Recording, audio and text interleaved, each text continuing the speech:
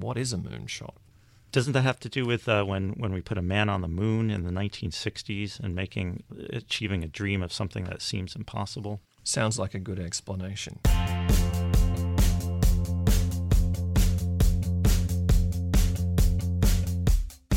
Hi and welcome back to Bloomberg Benchmark, a podcast about the global economy. It's Thursday, June 30. Spoiler alert, this is not a show about Brexit. There'll be plenty of time to talk about Brexit. We're going to deal with a more somber, more fundamental theme this week. But first, I'm Daniel Moss, Executive Editor for Global Economics. This week in the studio is Scott Lanman, my colleague. Scott, tell us a little about yourself. Yeah, I've been an economics reporter and editor at Bloomberg for more than 10 years, with 3 of those years in Beijing, editing our coverage of China's economy. Well, that's a very special economic skill to have, but our show today is special for another reason. We're participating in Bloomberg's Focus on Pharma, a month-long deep dive into the world of pharma and biotech that leverages the power of Bloomberg data, analytics, and editorial content across platforms to offer, hopefully, some pretty sharp insights. Scott, are you ready for some leveraging? I sure am. And let me tell you, the topic of our show today is the economics of cancer. As you know, Dan, I have a very personal interest in this issue. My sister, Cheryl, died last year at age 34, 3 years after being diagnosed with breast cancer. And in addition to that, my wife carries one of the BRCA genetic mutations, which greatly increases one's risk of breast cancer and ovarian cancer. She has actually undergone several preventive surgeries over the past year to reduce her risk because her aunt, grandmother, and great-grandmother all died of breast cancer at relatively young ages. And if that gene and treatment sound familiar, it's because it's similar to what Angelina Jolie did, because she's also a carrier and her mother died of ovarian cancer. Scott, you've got a unique perspective, and, I just want to say, on behalf of the economics team, we appreciate the dignity with which you've conducted yourself through this ordeal, and whatever support you and Rachel need, you're going to continue to get. We're going to talk about some stats regarding cancer, some of the main issues. We're going to talk about the Vice President's famous moonshot, how it got that name, and how this fits into, the global economy. Cancer is it's the second leading cause of death in the United States, just a shade behind heart disease. And according to some measures, it's the number one cause of death in the entire world. Well, one study suggests that the total economic impact of premature death and disability from cancer worldwide is nearly $1 trillion, or put another way, 1.5% of global GDP. It's more than the economic toll from heart disease, and right now that's some GDP we could sure use. And speaking of our focus on pharma, worldwide spending on cancer drugs reached $107 billion in 2015 and may rise all the way to $178 billion by 2020. Spending on cancer drugs in the United States is up 72% in the last 5 years. Well, President Obama earlier this year announced a cancer moonshot initiative led by Joe Biden, which aims to cut through some of the red tape and rivalries among drug companies with the idea of speeding up the pace of some of these advances. Before we get into that, first of all, why is it called the moonshot, and what is a moonshot? Doesn't that have to do with when we put a man on the moon in the 1960s and achieving a dream of something that seems impossible? Sounds like a good explanation. Well, in fact, just this week, the vice president is hosting a National Cancer Moonshot Summit in Washington, and similar events are being held around the country. As you may know, also, Biden lost his son to brain cancer last year. To help us sift through all this, we're joined on the phone by Dr. Louis Weiner, director of the Georgetown Lombardi Comprehensive Cancer Center in Washington. He's also chairman of the Department of Oncology at Georgetown. Interesting fact, the center is actually named for legendary football coach Vince Lombardi, who was treated for cancer at the same. And Dr. Weiner is also a member of a Blue Ribbon panel working group on the Cancer Moonshot Initiative, tasked with focusing on immunology and prevention. In the interest of full disclosure, Georgetown is where my wife underwent her preventive surgery last year. Also, our boss, the owner of this company, Mike Bloomberg, wrote an op-ed with Vice President Biden recently about how the moonshot initiative and public-private partnerships can help cure cancer, and he has donated substantial funds toward cancer research. Dr. Weiner, thank you so much for joining us today. It's my pleasure to be here. Let's just start, first of all, Dr. Weiner, can you tell us about the state of cancer care and what kinds of advances are going on and why it's an exciting time right now? So I think it's important to understand that while obviously humans have been at war with cancer throughout human history, the formal war on cancer was declared by President Nixon in 1971. And at that time, there were roughly 1 million new cases of cancer in the United States, and about half of those patients were succumbing to the disease at some point. So there was a generally 50% cure rate because surgery can be very effective to eliminate cancers at an early stage. Here we are now after 40 years of dedicated effort with intense federal support over those years and dramatic expansion of the pharmaceutical industry to test new concepts and ideas that emanate from research. And roughly 1.6 million Americans get cancer every year. And that sounds bad at first blush. However, it's important to remember that the population in the United States has increased dramatically since 1971, so that the rate of developing cancer is certainly no higher than it was back at that time. And about 585,000 people will die of cancer this year. So the number of cancers has increased by more than 50%, and the death rate has remained relatively constant, or has actually decreased dramatically, so that roughly 2 out of 3 almost patients with cancer are now cured. Now, that sounds like modest progress, but when you think about it in terms of the number of lives that have been saved on a yearly basis because of advances in cancer research and care, it's several 100,000 Americans a year who are being cured of a disease that would have likely taken their lives only 40 years ago. Now, the other exciting news in that regard is that the death rate from cancer has reduced every single year since 1990, again, a reflection of advances in research, education, and care. And we are very pleased to have been a part of these great advances, but we obviously have quite a bit of work left to do. And what's happening in the recent few years has really been extraordinary in terms of a deepening understanding of what causes cancer and a better understanding as well of what some of the molecular targets might be that we want to attack in cancers in order to improve treatments and ultimately cure patients.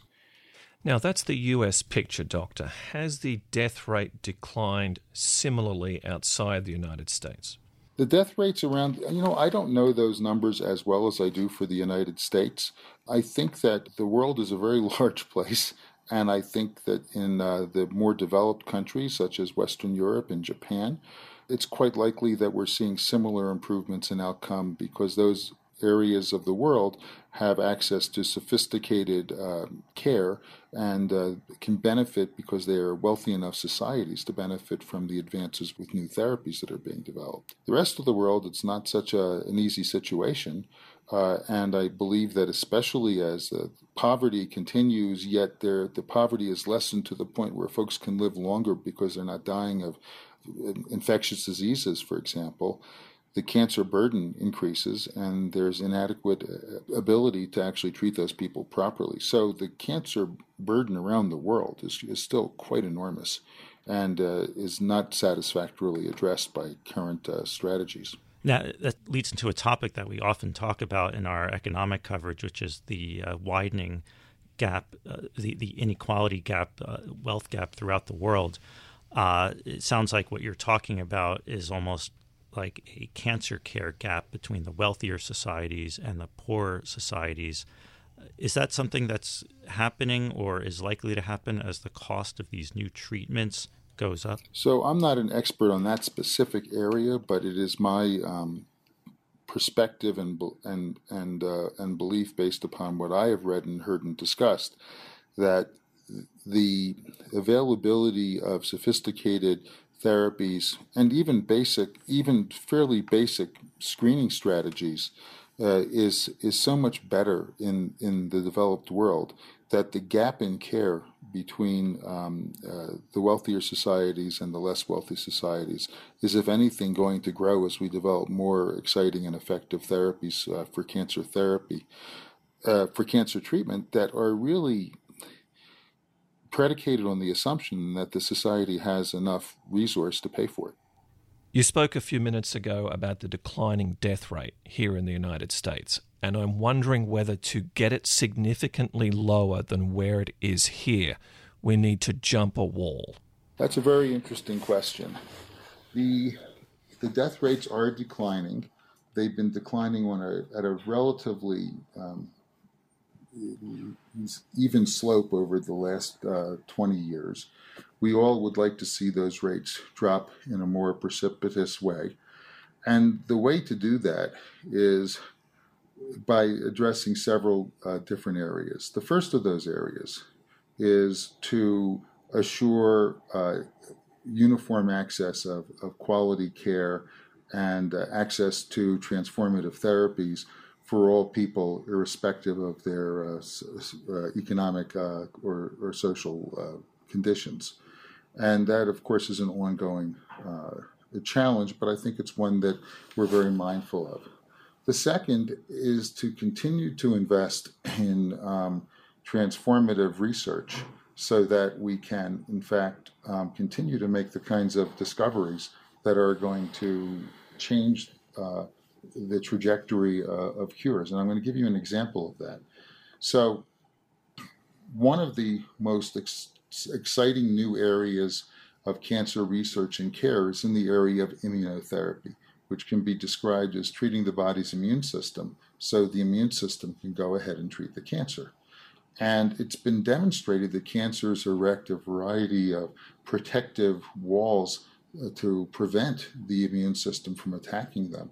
And if we can identify what those particular mechanisms are in any given individual and attack those defenses very specifically, you can break them down. And in fact, the immune system can then eliminate the person's cancer. And so there have been extraordinary clinical benefits for people with advanced melanomas and many other cancers with so-called checkpoint antibodies developed by a number of pharmaceutical companies based in the United States. And these treatments have the capacity to cure people with advanced metastatic cancers that were otherwise going to kill them very, very rapidly. So this has really been like an electric shock in our field in terms of being able to excite investigators and patients and doctors and really give us a sense of what the future could look like. This is all the result of very painstaking research. And I might add, it was research that many people didn't think was going to be productive for many, many years.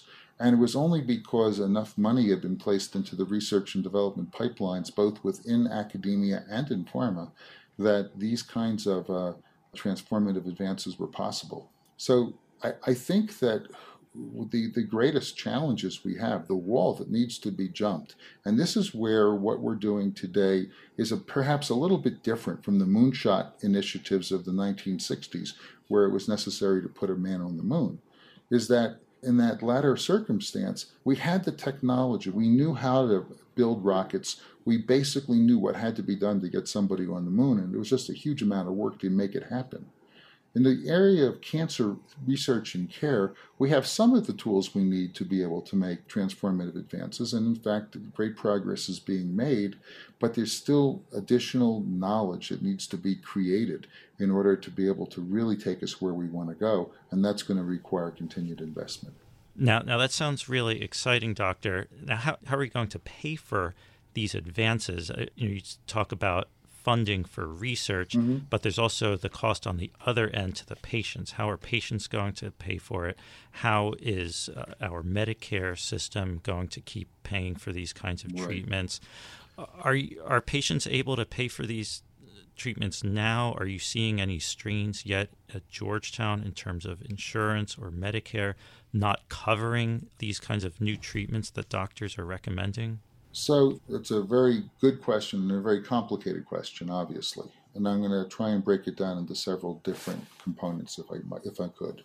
Firstly, let's remember that as was mentioned earlier, the cost of cancer to the society in terms of lost wages, lost productivity, destruction of family structures is just unimaginably high around the world.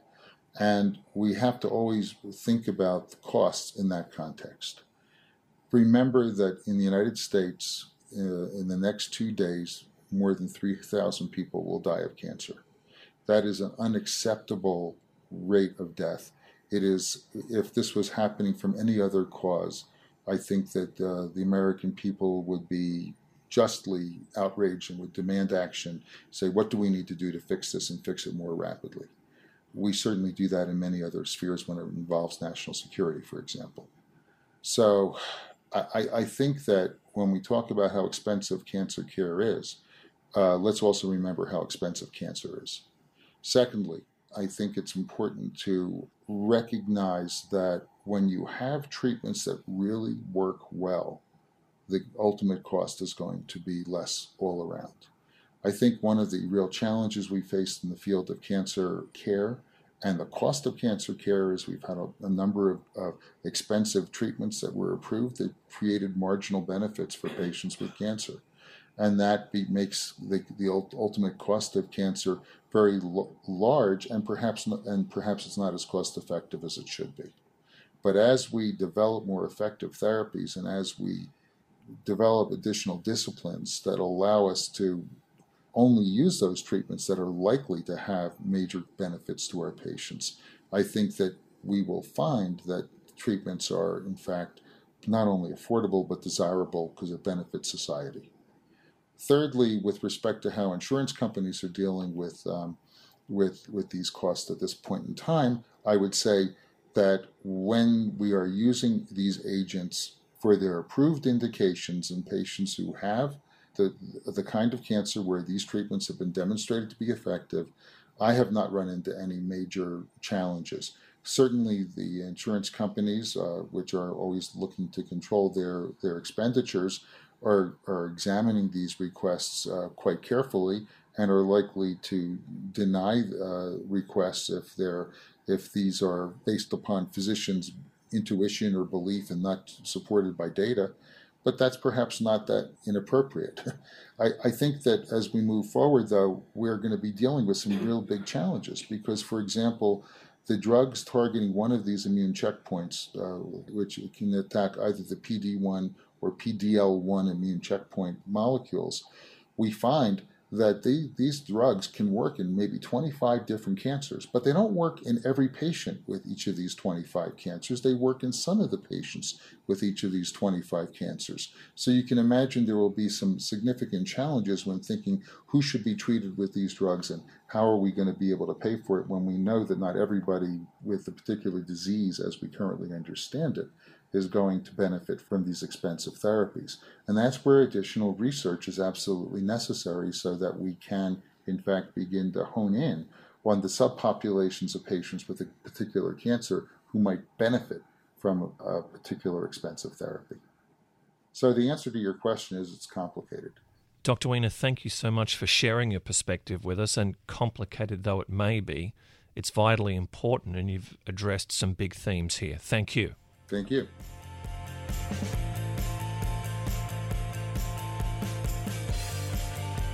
Well, Scott, that was quite a tour de force. And, it's just a reminder that economics is a personal thing.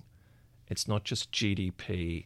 It's not just non-farm payrolls. It's not just an FOMC decision once every 6 weeks. Right, and there's more dimensions to the economy than just these kinds of things that we think about stimulus and central banks and jobs. That there's 6 billion people, and each of them have a risk of cancer. They can get disease, they can die, and that affects their productive capacity in the world, but also their personal connection to their loved ones and everyone else. It makes me wonder whether the economics profession and those of us who write about it perhaps sometimes get too focused on the stats and not enough attention is paid to the human equation which underlays it all. I think that's a good point, Dan. And, we do pay attention. We try to pay attention to the human equation here at Bloomberg.